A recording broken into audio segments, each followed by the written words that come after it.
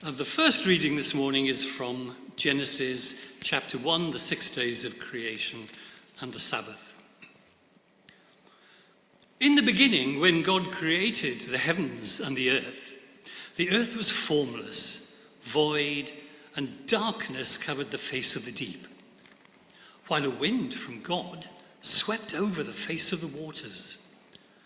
Then God said, "Let there be light," and there was light. And God saw that the light was good.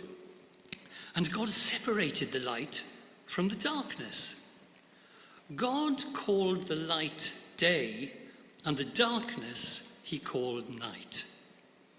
And there was evening, and there was morning, the first day. And God said, "Let there be a dome in the midst of the waters, and let it separate the waters from the waters." So God made the dome and separated the waters that were under the dome from the waters that were above the dome. And it was so. God called the dome sky. And there was evening, and there was morning, the second day. And God said, "Let the waters under the sky be gathered together into one place, and let the dry land appear." And it was so. God called the dry land earth, and the waters that were gathered together he called seas. And God saw that it was good. Then God said, "Let the earth put forth vegetation, plants yielding seed, and fruit trees of every kind on earth, that bear fruit with a seed in it." And it was so. The earth brought forth vegetation, plants yielding seed of every kind, and trees of every kind bearing fruit with a seed in it. And God saw that it was good. And there was evening, and there was morning, the third day. And God said, "Let there be lights in the dome of the sky to separate the day from the night, and let them be for signs and for seasons, and for days and for years, and let them be lights in the dome of the sky to give light upon the earth." And it was so. God made the two great lights, the greater light to rule the day, and the lesser light to rule the night and the stars. God set them in the dome of the sky to give light upon the earth, to rule over the day and over the night, and to separate the light from the darkness. And God saw that it was good. And there was evening, and there was morning, the fourth day. And God said, "Let the waters bring forth swarms of living creatures, and let birds fly above the earth across the dome of the sky." So God created the great sea monsters and every living creature that moves, of every kind, with which the waters swarm, and every winged bird of every kind. And God saw that it was good. God blessed them, saying, "Be fruitful and multiply, and fill the waters in the seas, and let birds multiply on the earth." And there was evening, and there was morning, the fifth day. And God said, "Let the earth bring forth living creatures of every kind, cattle and creeping things, and wild animals of the earth of every kind." And it was so. God made the wild animals of the earth of every kind, and the cattle of every kind, and everything that creeps upon the ground of every kind. And God saw that it was good. Then God said, "Let us make humankind in our image, according to our likeness, and let them have dominion over the fish of the sea, and over the birds of the air, and over the cattle, and over all the wild animals of the earth, and over every creeping thing that creeps upon the earth." So God created humankind in his image. In the image of God he created them. Male and female he created them. God blessed them. And God said to them, "Be fruitful and multiply, and fill the earth and subdue it, and have dominion over the fish of the sea, and over the birds of the air, and over every living thing that moves upon the earth." God said, "See, I have given you every plant yielding seed that is upon the face of all the earth, and every tree with seed in its fruit. You shall have them for food. And to every beast of the earth, and to every bird of the air, and to everything that creeps on the earth, everything that has the breath of life, I have given every green plant for food." And it was so. God saw everything that he had made, and indeed it was very good. And there was evening, and there was morning, the sixth day. Thus, the heavens and the earth were finished, and all their multitude. And on the seventh day, God finished the work that he had done, and he rested on the seventh day from all the work that he had done.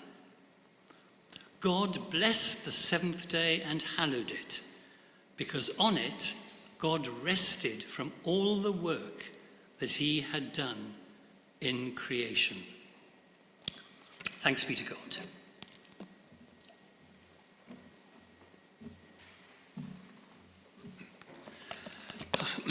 The second reading, a much shorter one, from Luke 18.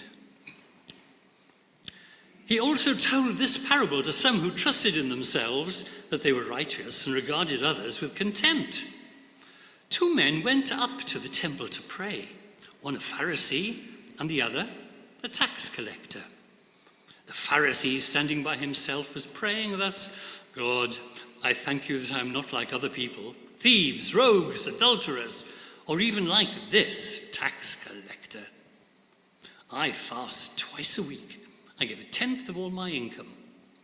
But the tax collector, standing far off, would not even look up to heaven, but was beating his breast and saying, "God, be merciful to me, a sinner."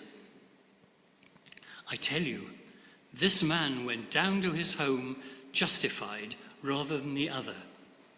For all who exalt themselves will be humbled, but all who humble themselves will be exalted. Thanks be to God. Thank you, Philip. So I'm going to share my thoughts from the week, essentially.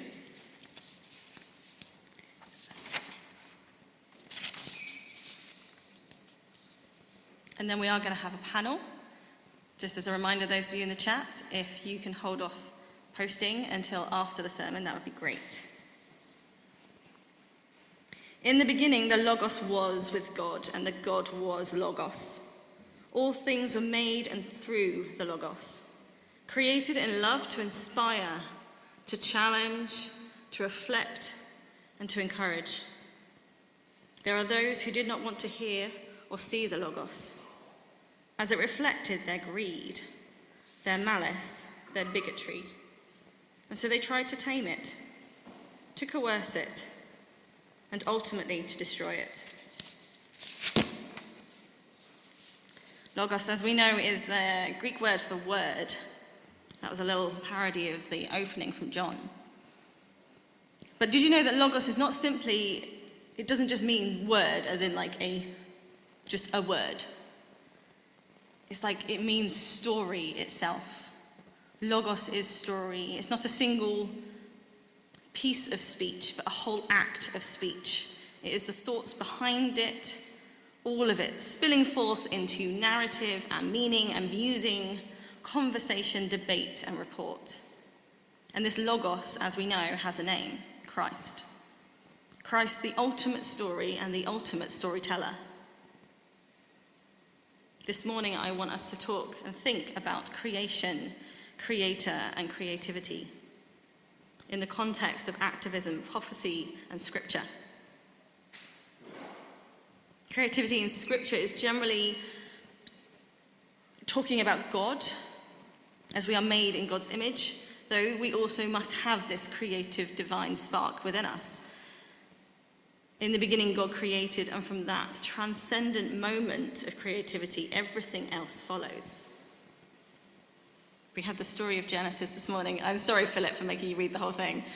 I thought about just putting in a little bit, but I love the opening chapters of the Bible, and that's a beautiful piece of prose, poetry, whatever you want to call it. It's one of my favorite parts. I love the flow of the language. I love the way that we move through in this beautiful rhythm.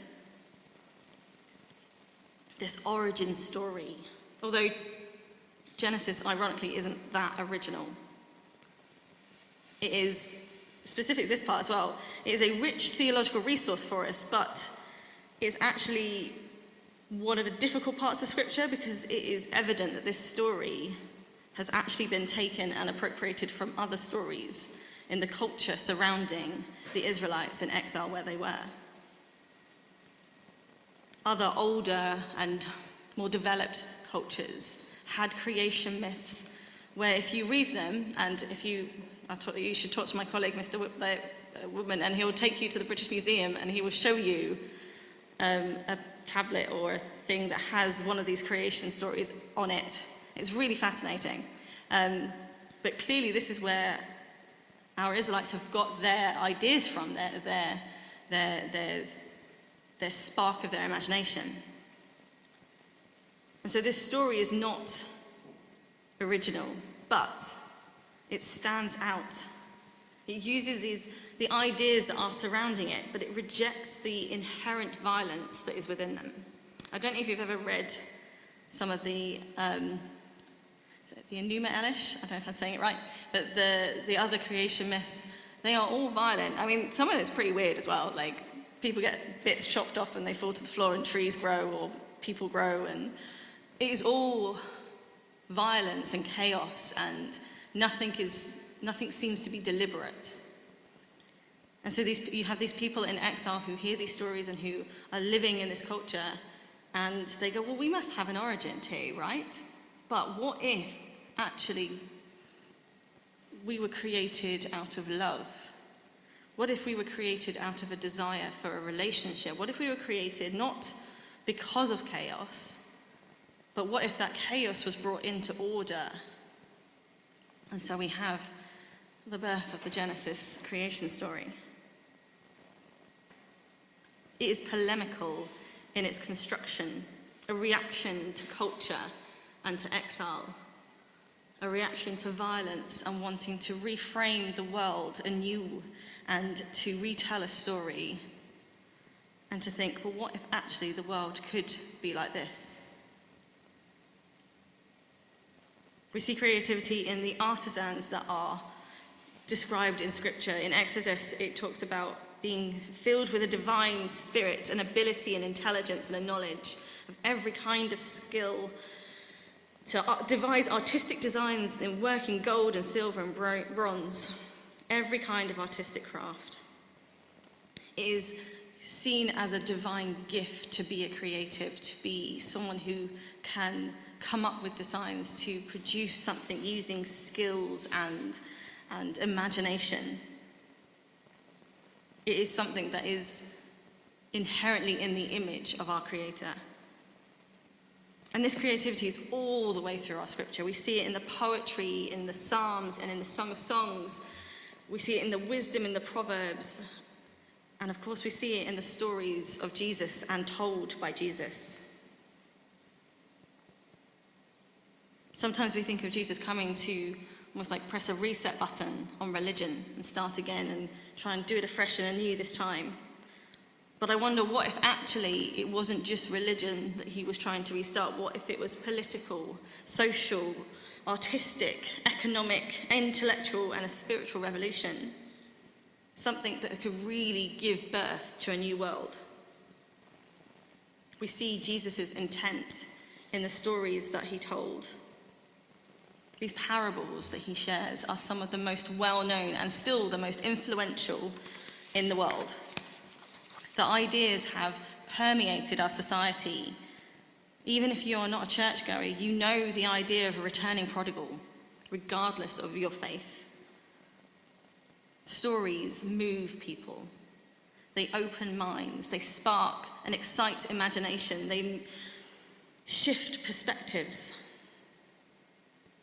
The best told stories take you away and they transport you to a new world of possibilities. Or they open your eyes to the reality that's in front of you. Luke and I are part of a movement at the moment that is sharing stories of those within the church from the LGBTQ community or our allies.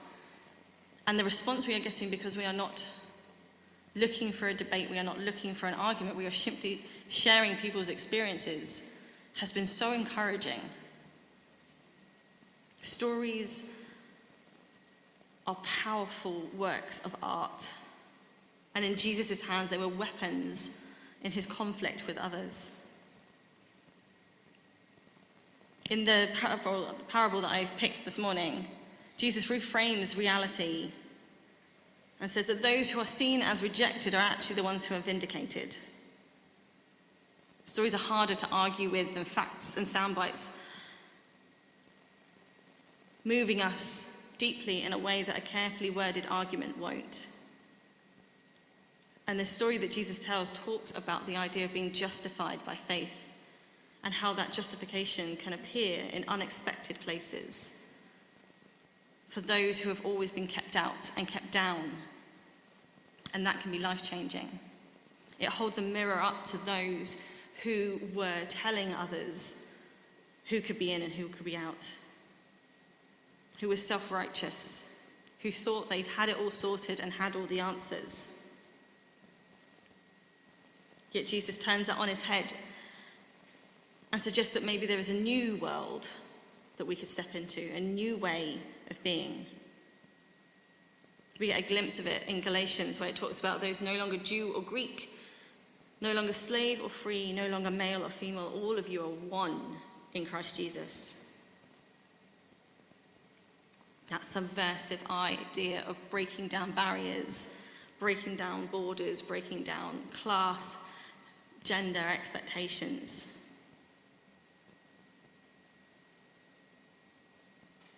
Jesus went out of his way to challenge these cultural attitudes and to hang out with those that did not fit. He ate with the sinners. He ate with the socially marginalized. He was with those who were ritually unclean and those who were considered economic traitors. He reframes the world. There's another thing that art does, that creativity does, and that is to speak truth to power. And that is also what Christ is doing in these stories. He sits there and he tells you a story, and if it makes you feel uncomfortable, perhaps that's because you are relating to the bad guy in the story and not the victim. He holds a mirror up to those that are in power, to their hypocrisy and to their control. I've been thinking this week about art as protest, art as a way of undermining the status quo. And I was thinking about graffiti art. We are having a street artist who is going to hopefully be exhibiting with us in the new year, a guy called Endless, who brings together images of materialism and consumerism and religious imagery and pulls them together. And he's going to do, I think, quite a shocking, expansive exhibition here in this space, which will be really interesting.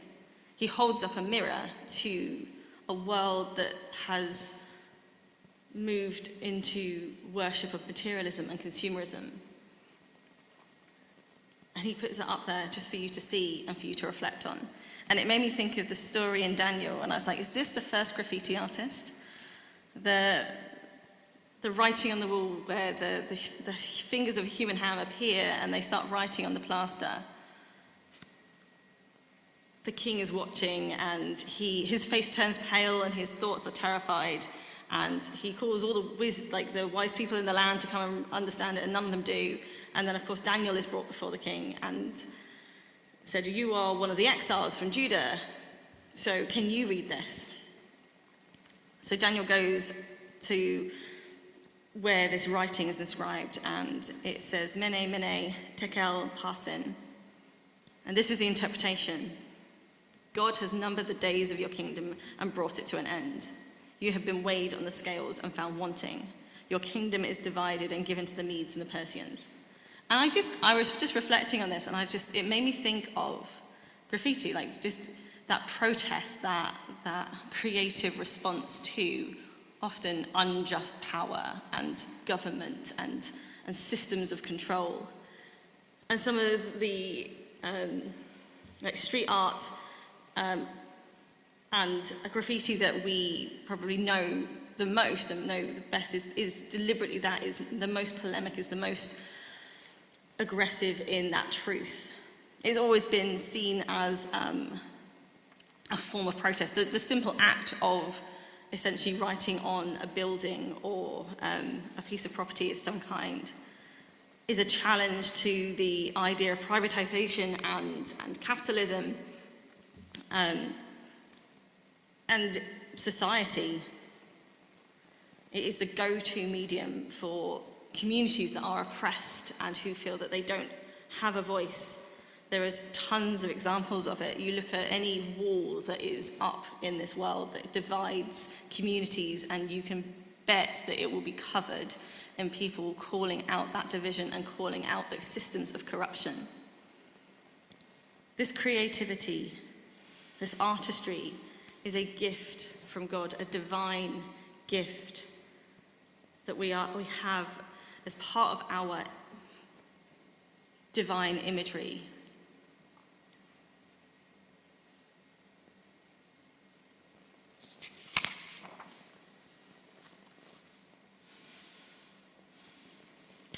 I wonder, do you know the story of Vincent van Gogh before he became a painter? A man not recognized for any of his creative genius at the time, actually initially went to serve as a missionary. He wanted to become a pastor. He ended up being a missionary in Belgium, and I think it was a coal mining community. And he was actually expelled from the church and rejected. Their official reason was that his speech was not eloquent enough to be a preacher. But actually, their real issue was he didn't behave according to the expectations of the institutional church. He begins his career as an evangelist and starts engaging with the people that he has been sent to. He feels he needs to become one of them, and wanting to follow in the example of Christ, he intends to form relationships with the people that he has been entrusted. And whoever they are, he desires to live out the gospel in a real and meaningful way. And so he moves out of his dwelling that he's been given by the church into a hut where he sleeps with a straw mattress, and he gives all of his money and his food and his warm clothes to the needy. He does this out as a response to the Christ that he sees in the Gospels, a self-sacrificing Christ and an activist Christ. And he preaches the word of God and follows through with that word in his actions, nursing the sick and praying for them and teaching them the Bible and helping them.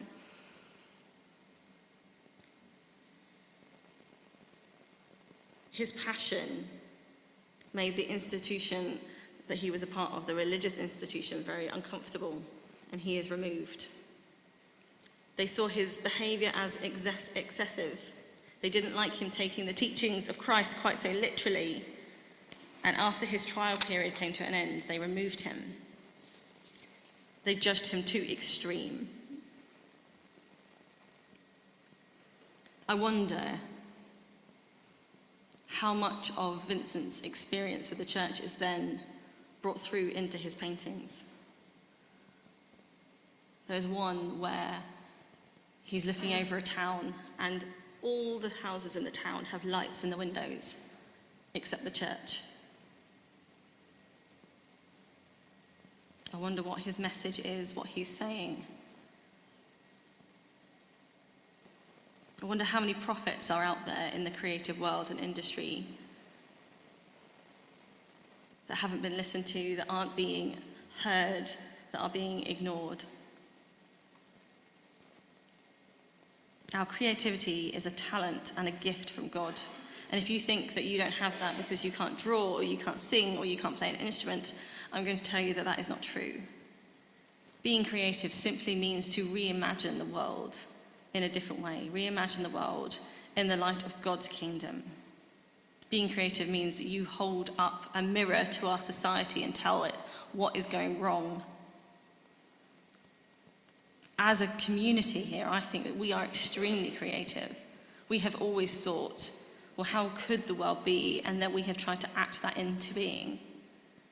And I hope that we are going to continue to do that, even though things have changed for us. We have exciting possibilities in front of us.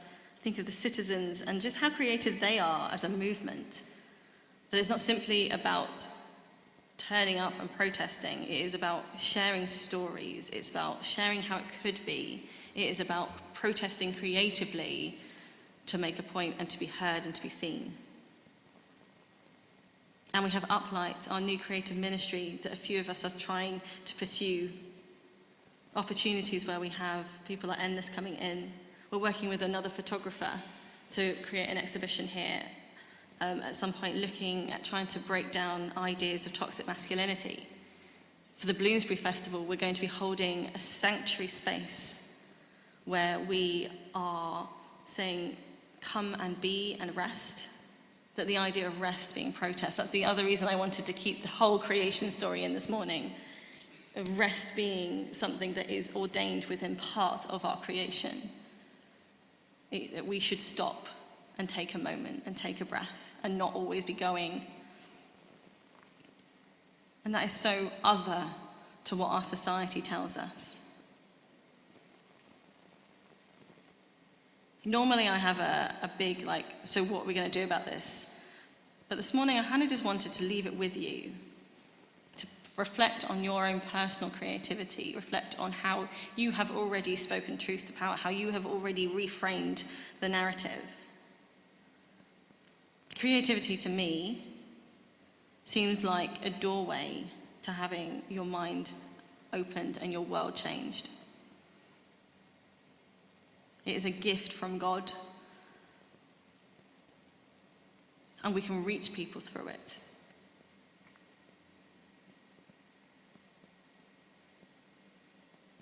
How are we going to use our divine creative spark?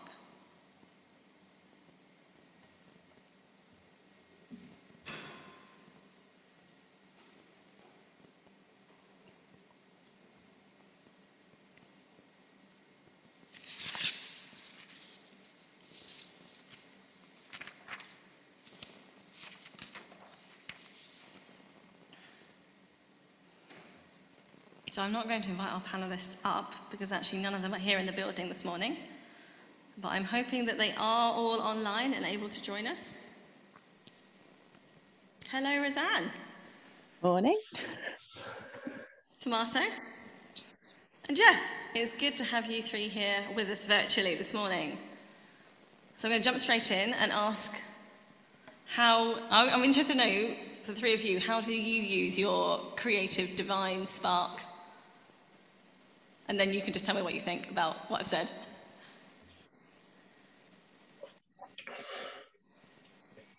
I'm going to pick on one of you. Tommaso, you start. Sorry. Okay. Yeah. Well. Thank you for your sermon. It was very, very interesting and enlightening in many ways. And what I was really thinking about is also how art in general and various forms of art sometimes allow people to get in touch with other people as well as dimensions of life that they might otherwise ignore. There's a fascinating example in my view of all this.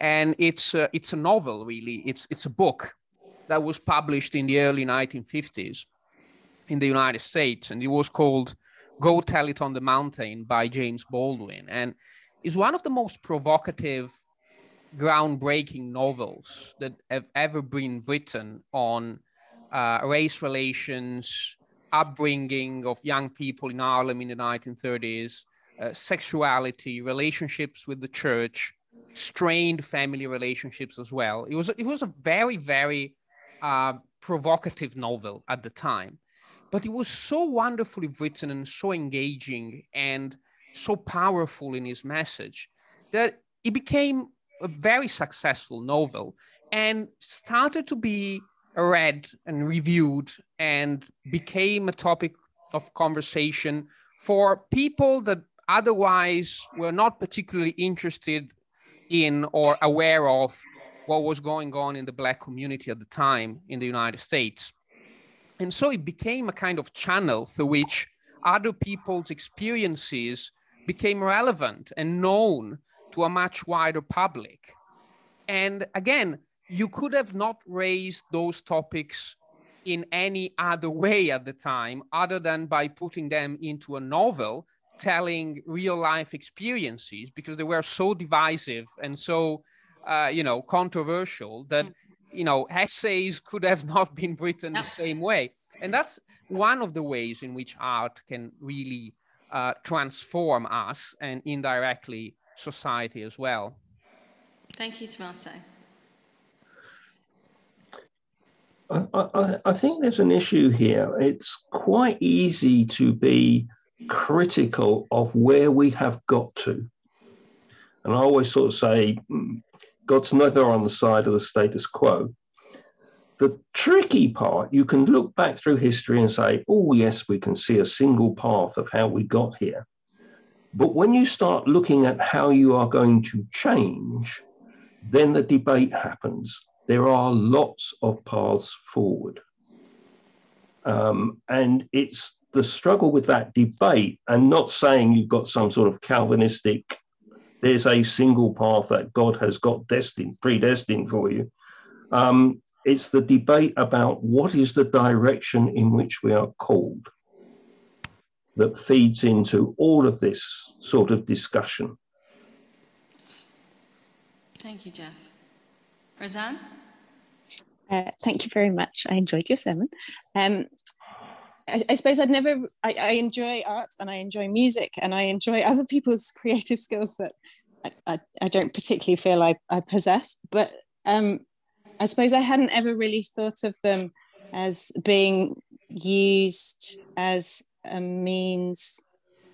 So art as protest is great, but what I would like to do is to find ways to give people the power to be heard and to enact the change that they're seeking and to seek out that injustice. So if you've got something that you feel that you need to graffiti about, it would be nice to be able to give those people who have no other voice another way to be heard and to engage with politics, with education, with people that have the power that they lack.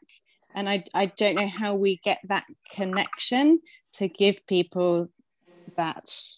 I'm looking forward to all these exhibitions that you're talking about, though. They sound fantastic. Thank you, Roseanne. Susan here in the building is also you have something, she's going to share with us as well. Okay.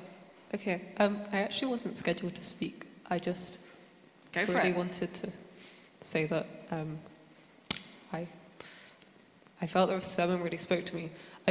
Some of you may know, my dissertation is due on Tuesday, and I study maths, particularly pure maths. And on Friday, I had a meeting with my supervisor, and I was really just feeling like so helpless in the world. Like I was like, there are so many things, it just feels like everything is getting worse every day, and I'm here thinking about made-up topological spaces that don't really exist.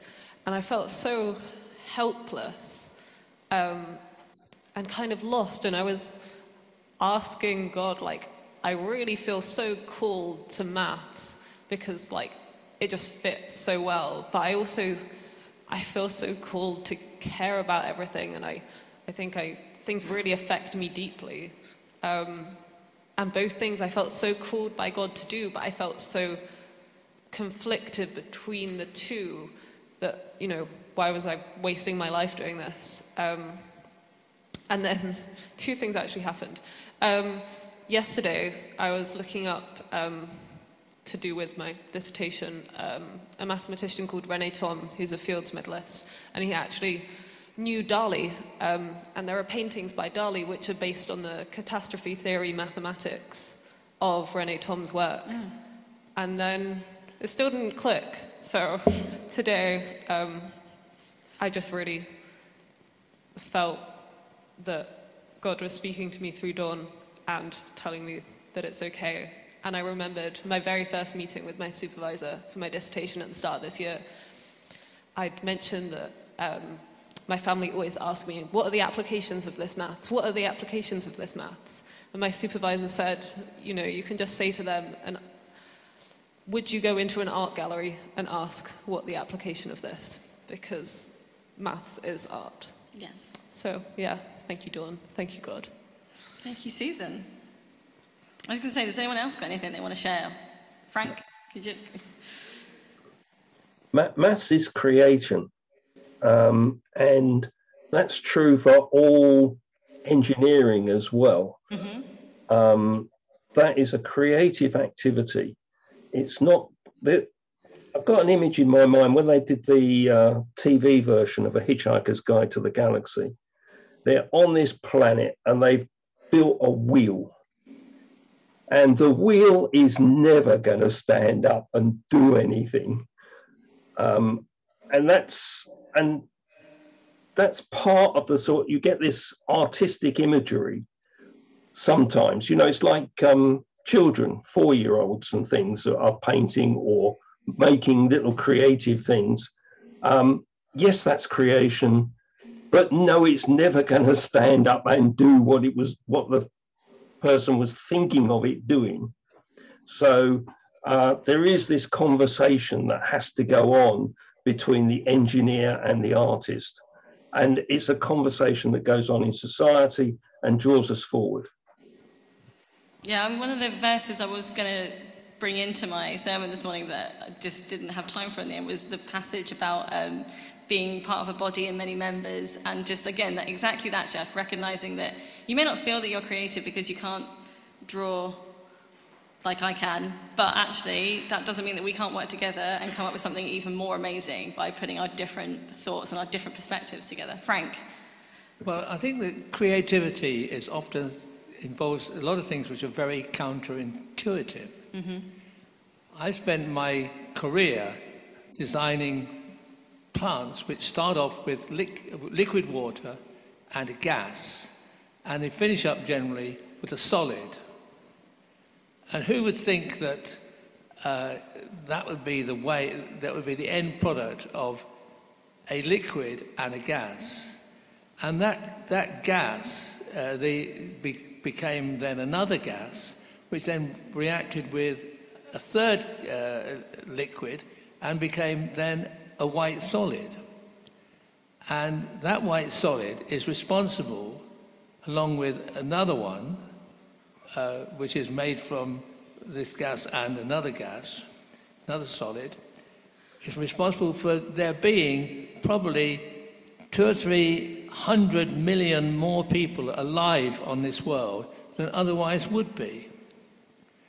And you know, if engineers had not developed this technology, this counterintuitive technology, then there would be a lot of people starving at the moment, many more than there are. Yeah. And I always used to concentrate on hiring engineers who had a creative vision, who saw that they could do something better than was currently being done. Thank you, Frank. I'm going to bring us to a close there. Thank you, everyone, for sharing this morning, and those that did so impromptu as well. Hi there. I need this because my voice might, dry up. I'm going to read something that's very familiar, but it draws us, I think, to what I want us to focus on today in our time intercession, and that is the refugee crisis that we find coming to us every day in different ways. And we experienced as a church the opportunity of helping people who come to us. But I'm going to read something that's pretty familiar to us, and interestingly, it ties in, I think, with some of the origins of Genesis, because it was written at the same time, I believe. And this is Psalm 137. By the rivers of Babylon, we sat and wept when we remembered Zion. There on the poplars, we hung our hearts, for there our captors asked us for songs. Our tormentors demanded songs of joy. They said, "Sing us one of the songs of Zion."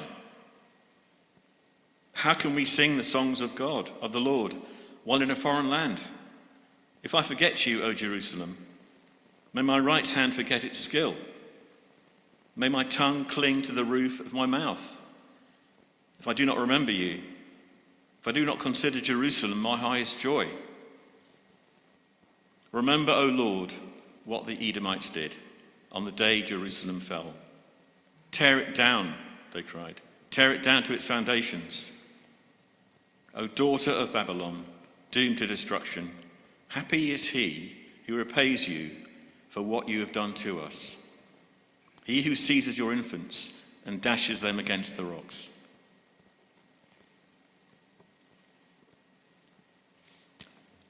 That's a cry of despair. It's theologically, I think it comes out of a series of psalms that are about disconnection, disorientation, but it frees us to be able to come to God with exactly that, where we are. And maybe that is the call of displacement of peoples all around the world who are in that position that the people of Judah were. And there we are, that's in the Bible. It's evidence of what we can bring to God. And let's just do that now before I lead us through our prayers. Let's come to God as we are, really, and having that space just to be with all the things that are in us, pain, anger, joy, whatever, for a few moments of quiet.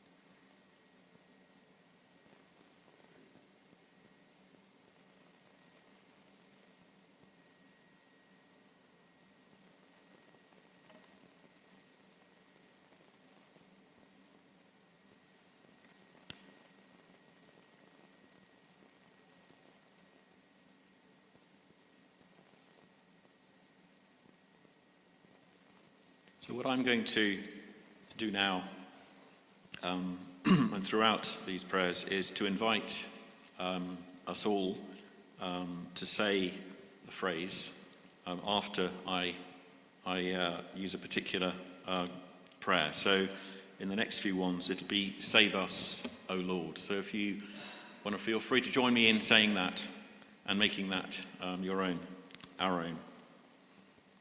So these are prayers of confession.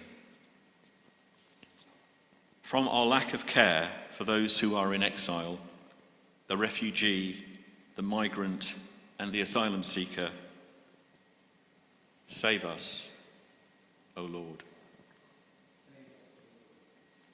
From our prejudice and ignorance towards those who are different, the stranger, the alien, the foreigner, save us, O Lord. From our failure to see the face of Christ in those we meet and to welcome them in the name of Christ, save us, O Lord. And now we're going to run through some specific focuses on on refugee elements of the refugee crisis. And after each pause, we'll be saying together, "Hear us, O Lord."